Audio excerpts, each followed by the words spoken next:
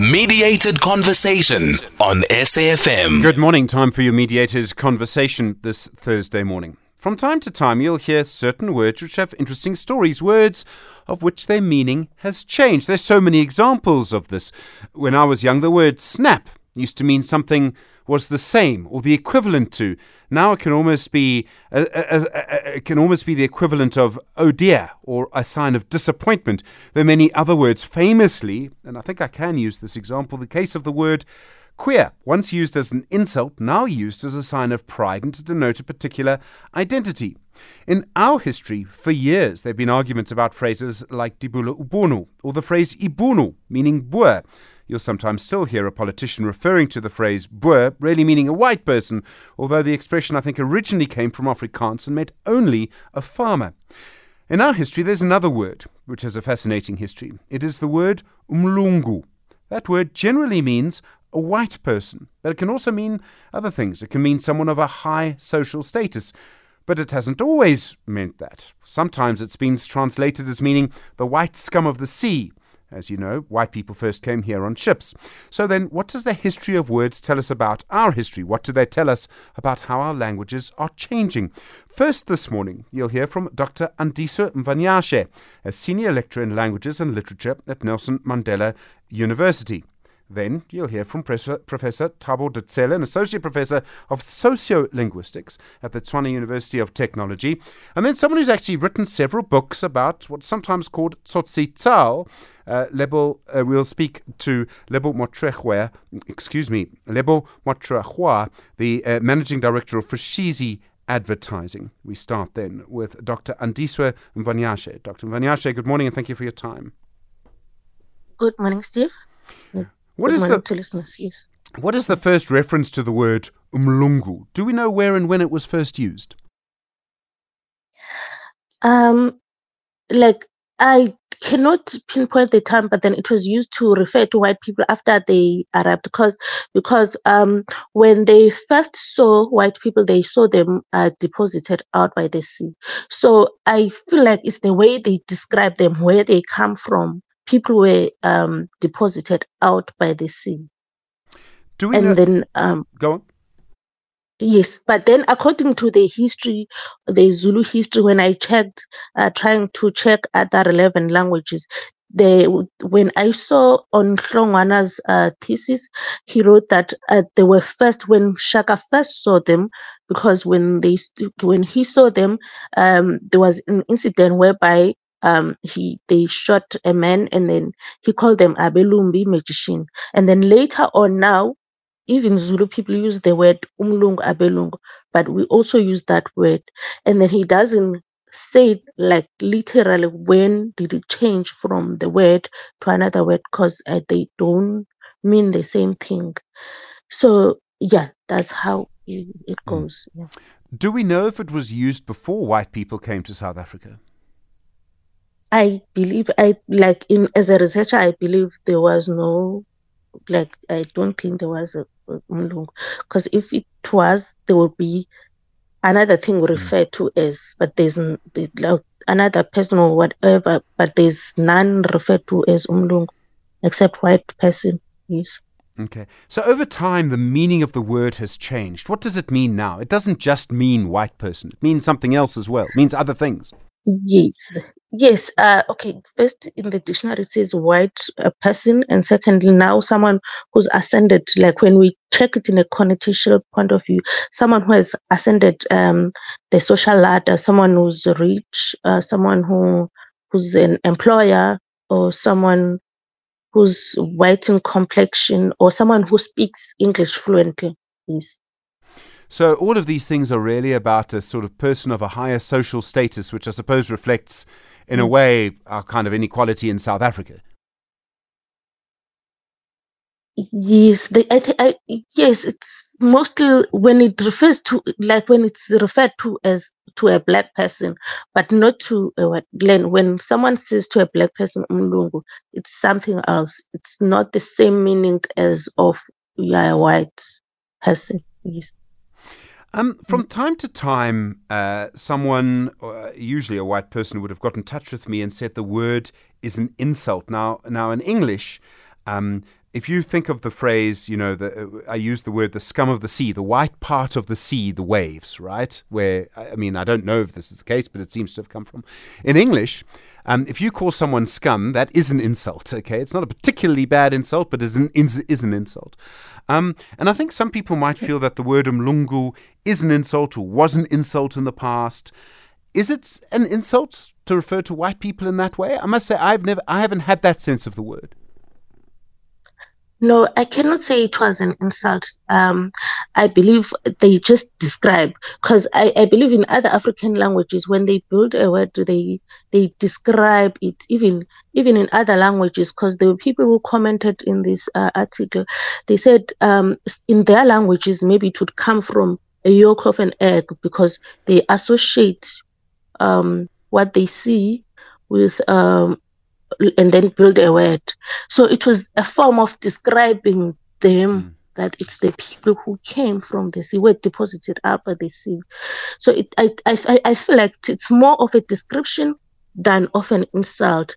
But then it depends how someone takes it. But then now, since it had evolved, no one had made a research about it, it wouldn't come out. But it's not an insult as such. It's just that how words evolve, and it's no longer meaning that anyway. It has evolved. Many people have, there are Xhosa people who are called umlungwazana, unobelungu. So, and even there's a clan, Xhosa clan called Abelungu clan. So it's no longer there. Words evolve.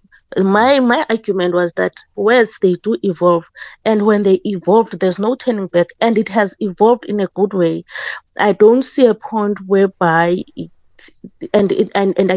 has to offend anyone. And even in the beginning, I don't believe it was meant to offend anyone. It's just that it was the way they described them, and they were unfamiliar to them. They just met them.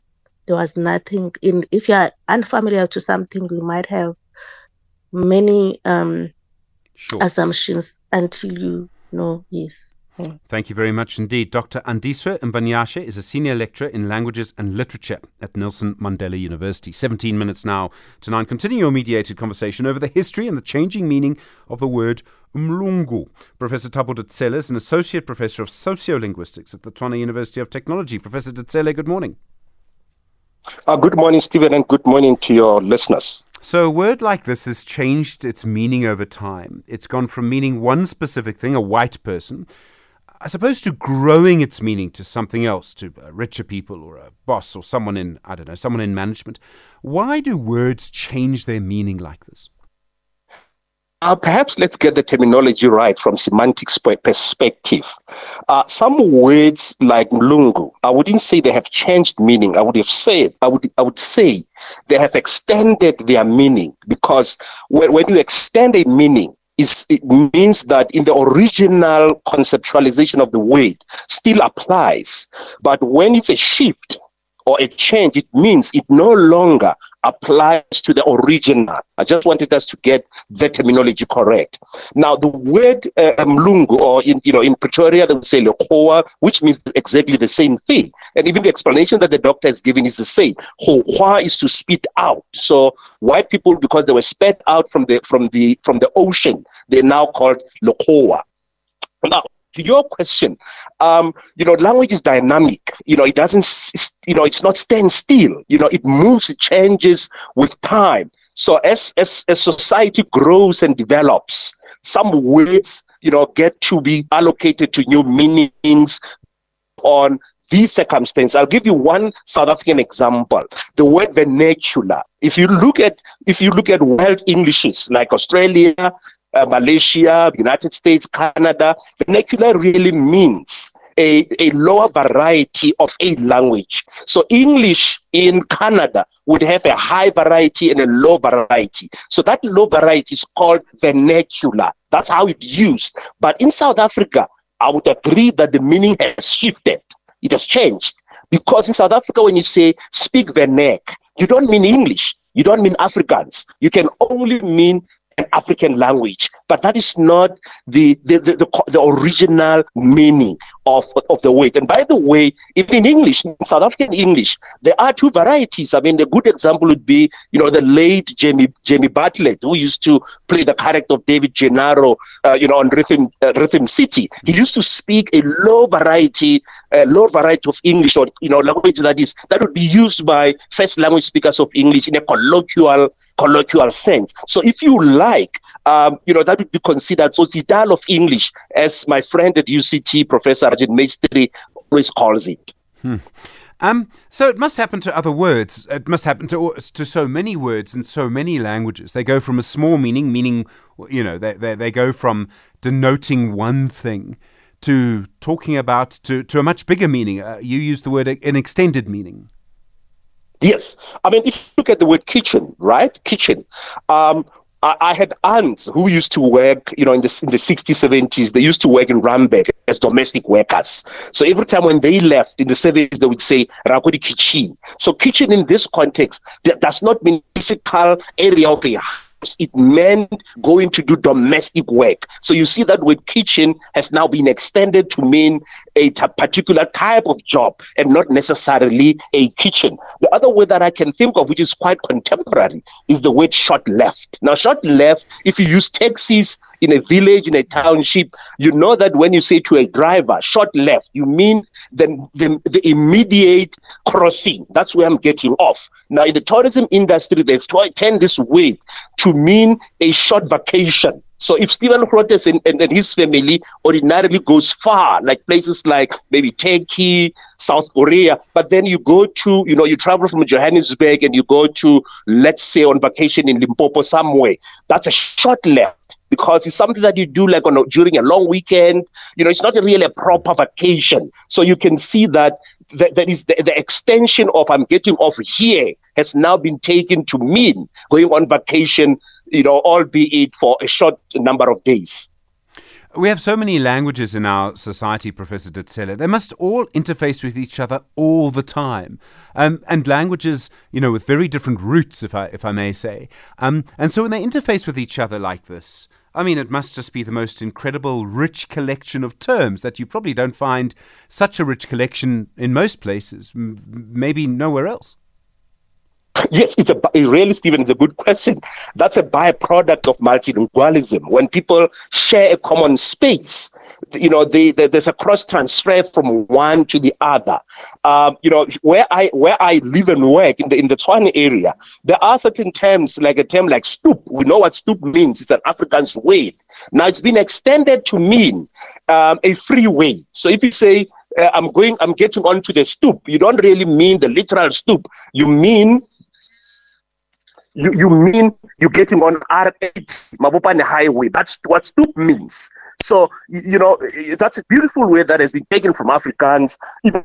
Even English words do settle as part of extension or changing of meaning. I mean, there's this word called hot wings. Now, if I talk about hot wings, people associate it with chicken, right? A hot chicken. But that's not what it means in other contexts. Hot wings might mean someone who has smelly armpits. So if you don't understand and we say, oh, this one, Ushapagadi hot wings, I really mean stay away from her or him because they don't smell nice. So there's a whole history to how multilingualism influences such decisions that people make. And by the way, the key driver of shifts, extensions are the youth, especially male youth. This is not limited to South Africa. Anywhere you go, I mean, African American vernacular English is a good example of how young African American males have driven, English to, these limits that it now has.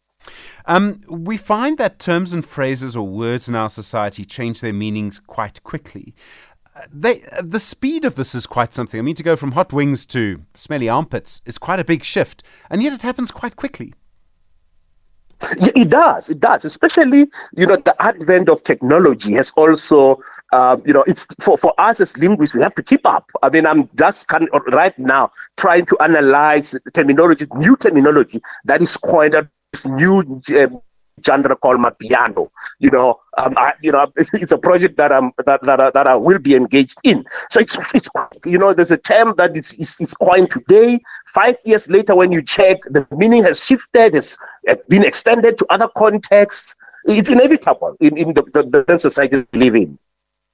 Thank you very much indeed, Professor. Really do appreciate the time. Professor Thabo Ditsele is an Associate Professor of Sociolinguistics at the Tshwane University of Technology. In a moment, we'll speak to Lebo Motshegoa, the Managing Director of Foshizi, the advertising agency. Lebo's written several books on the issue of what's often called tsotsi taal. 10 minutes to 9.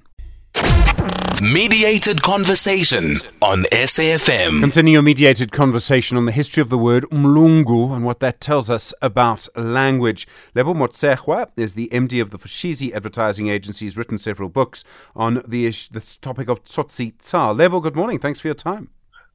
Hey, Tara, Steve, Shapuzet. Very good, thank you. Sure. So when you write a book about tsotsi taal, you must find you have to update it quite regularly because our languages and the terms that we use change so quickly. Absolutely. In fact, I've done 3 of those. The first 2 versions were called Stamto, and then the last version was called Township Talk. And actually now I'm busy with the project where I'm trying to understand the latest language, because when you look at things like COVID, it also is something new, but it already had a nickname called Covivi. And then if you want to say things like wait a minute, now you're saying words like stop the bus. The underground gang is the ancestors. Young people can also say things like Sibaweli, but yet it's actually an abbreviation SBWL, meaning we miss certain things. Words like flex are new ones, bekele beke, danko, a sugar daddy is now called a blesser. If you are brave, they say you must dollar what you must. Money used to be called nyugu or geld during the times of tsotsi taal. Now it's called madalas, Mandelas. So it all changes. You just need to keep up with it. When you refer to ancestors, it's quite a phrase that you used there. When some people underground gang. Yeah, I didn't want to be the one to say it. When some people find that as insulting? I don't think so. I think what we know, especially in Black popular culture, is that language is very fluent and that every generation wants to be different from the previous one. So they always find new ways of expressing themselves, So we all tend to accept that. Yes, that they'll always push the envelope. In advertising, for example, there's been times where brands have taken a risk and they've had to retract some of the things they put out there. Like if you do remember, there was a bank that had to apologize for a controversial Twitter poll asking social media users to define the word black tax. And then there was another brand just recently that was taken to task where people are like, we don't think we like the phrase that you are using in your adverts when they said we are our ancestors' wildest dream. So it's the only way you can actually do a temperature check as to where the society is, by putting out certain words out there or phrases out there and challenge them, and only then would you know whether or not that phrase is actually acceptable or not. The issue is also advertisers want to be edgy. You want to sound current. You want to, how do I put this, speak the same language as the youth, right? And the people making the decisions, aren't always youthful. So the scope to make a mistake is huge. Yeah, well, not just youthful. Sometimes you can have, you can say you have a good black creative or a good black emerging market manager as a client. But where the challenge is we have different shades of black. For all I know, the black person that you have there working for you grew up in Bryanston, with all due respect, and you find that they don't actually have the context of certain things that happen either in a rural area or a township area. So therefore you're thinking, no, just because this person is black, I'm expecting them to voice out certain things when they see problems. If you remember, like 2 years ago, there was that whole Clicks advert, with that brand where it pictured about the African hair. Yes, you remember that, and yet you're like, but you thought there were black people in these organizations. I think also other places to stay away from is obviously gender and stereotyping. And coming back to the issue of language as well, is phrases or accents, playing on people's accents, on things like haibo, tokoloshi, muti, eish. Those kind of phrases are the phrases that actually can get someone's back up, especially if it's a brand or an organization. Because cultural behavior must be nuances. I suppose what you're saying is that a bank can't do what Nando's can do. Yeah, absolutely. But also there is, brands like Nando's conduct a lot of research. They always do temperature check in terms of their campaigns. And in advertising, you are allowed actually to do a pre-test in terms of your campaign, and just to check whether or not is this gonna be controversial or not. And I think that's very important, because we tend to think, especially most agencies or people who make decisions are usually either based in Cape Town or Joburg, and then we tend to think that Joburg is South Africa, and it's not South Africa. We have different cultures in this country. We have different tastes in terms of some of the communication. I mean, you've been talking about umlungu, legoa. There's a campaign we did for one of our clients. We used that actual phrase. We said ngamla, because umlungu in township lingo is ngamla, and we had a black person on that advert. And what the advert basically was saying was that we are growing black economic participation. You had to get it. If you remember your sister station, Metro FM, with that big advert, what makes you black. It's things like that we need to be doing in terms of advertising, because that talks of the fact that you actually know what's happening or what's potting on the ground, and you also know in terms of people's aspiration, and also what the likes of Nando's have also done, and like Chicken Licken now, who seems to have joined the bandwagon, is always creating topical brands or topical communication in terms of making the society or people in South Africa to interrogate exactly where they at in terms of a integrated community. Oh, Lebo, sharp. Thanks very much indeed. Really appreciate it. Lebo Motshegoa is the MD of Foshizi, also written several books, as you can hear, around Tsotsitaal. My thanks also to Professor Thabo Ditsele, the Associate Professor of Sociolinguistics at the Tshwane University of Technology, and starting us off today, Dr. Andiswa Mvanyashe, Senior Lecturer in Languages and Literature at Nelson Mandela University. One of those mediateds that you come away from thinking, I learnt a lot from that. All right, we will see you tomorrow, Friday. Tomorrow. It has been a busy show. Just a final note to say, very concerned about what's happening in the Joburg CBD. Looks like that number of people who've died in that building fire is just going up and up and up. There'll be updates for you in the news bulletins and in all the shows as well. From Mdu Stanza, from Zelma, myself, look after yourself. You with SAFM leading the conversation. It's 9 o'clock.